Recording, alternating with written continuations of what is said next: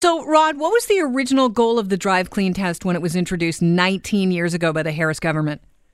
19 years ago, the idea was that there weren't the kind of emission standards, there wasn't the kind of clean gasoline, and the kind of smog, and particularly, carbon monoxide, nitrous oxide were a real problem. So the Drive Clean program was meant to make sure that once a car got past a certain age, that those kinds of emissions were not coming out. And, in its day, 16% of the cars were, being sent in for repairs. So it is a program that 20 years ago made sense.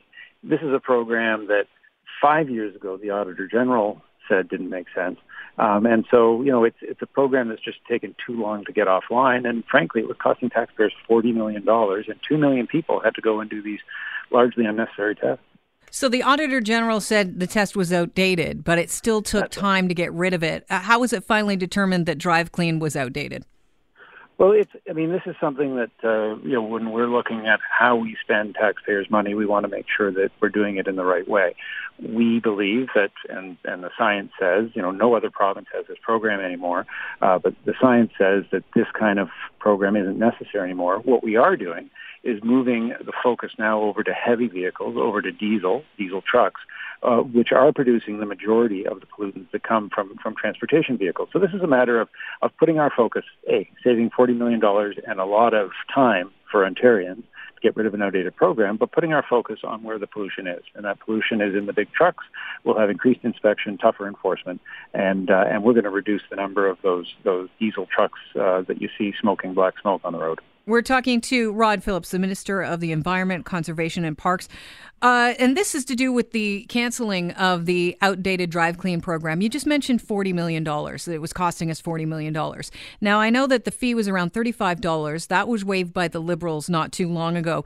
But you still had to take the test. So if it's costing us $40 million, presumably the taxpayers were still paying the garages for the Drive Clean test. Is that correct? That's right. This was still a charge that was being paid indirectly, an unnecessary fee for a test that, again, 20 years ago made sense but didn't make sense today. And Kelly, I think we have something. This might be the only time that this happens in the course of the next few years. But Chris Ballard, who was actually my predecessor as the Minister of the Environment, he was the Liberal Minister of the Environment. Chris Ballard even tweeted out today that it was about time we got rid of Drive Clean. So that's I don't know that we're going to get a lot of endorsements from the previous Liberals, and I think that says it all, in that this is a government that is getting the things done that, for whatever reason, the Liberal government wasn't able to. So what was it for? Is it, in your, in your opinion, was it all for optics at the end of the day?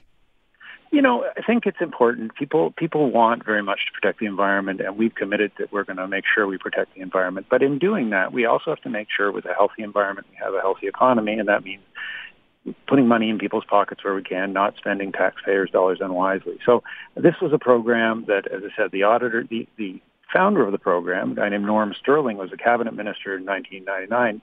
10 years ago, he called to get rid of it. The Auditor General said over 5 years ago that this program wasn't meeting the policy objectives that were set. And I think a hallmark of Premier Doug Ford's government is we get things done. So proud to have made that change. Equally proud, getting rid of Drive Clean, really important, going to make 2 million people's lives easier and save $40 million. But equally proud that we are going to be continuing and increasing our enforcement on where the problem is, which is those big trucks. Yeah, I want to touch on that if I could before I let you go. One of the signs of a healthy economy are the big trucks moving goods. I see tons of them in the 400 series highways on a daily basis. These are, they're just like walls of moving products. So as we're, moving towards this enhanced new program that's going to focus instead on heavy duty commercial transportation trucks, I just want to go back a little bit. Up until now, have they been exempt from emissions tests?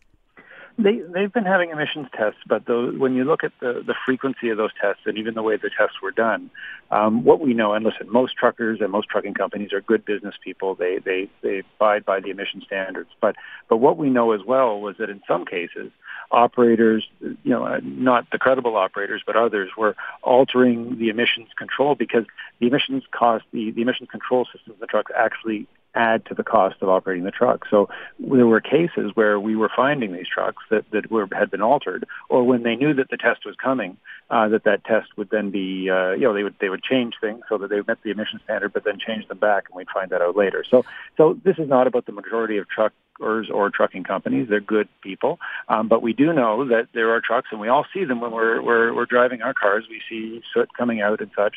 We need to put more enforcement on those, crack down on those. It'll make a big difference. It's the biggest source of a lot of the harmful pollutants that we're trying to tackle here, and this will make a real difference for people. And again, we'll work with the trucking industry to make sure that we're focusing on the right people. What will the penalties look like, Rod? Well, that's yet to be worked out, but it's going to take two things. It's going to take more enforcement, so more of our vehicles and more of our staff looking after those particular vehicles, and then it's going to take some real strong penalties. So it has to cost you more if you find broken the rules than it would that you'd save on fuel by adjusting your emissions control. So again, not majority of trucks and trucking companies operate within the rules, but we know we can make a big difference. We know we can double the number of trucks that get the repairs that are necessary, that make sure that we're reducing emissions. And at the end of the day, that's going to ensure a healthier environment. We need clean air, just like it's so important to the province. And this program will make a difference in that. Drive Clean made its difference. That difference was over a while ago, and we're glad to get rid of it today. With the trucks on the road, it doesn't sound like it's going to be a cheap program. Are we just going to take some of the $40 million or some of the $40 million that we'll save from the cancellation of the Drive Clean test and shift it over to the trucks? No, because we're dealing with commercial vehicles and commercial operators, making sure that those vehicles are operating within the provincially required standards is a cost that can be borne by the company. So again, we'll work with the industry on that very consultative process to make sure that it makes sense. Obviously, we want to minimize the expense of it, but that $40 million for the savings is going to go back to the taxpayers in the various things that we're trying to do to make life more affordable in Ontario. I appreciate your time today, Rod. Thank you, Kelly.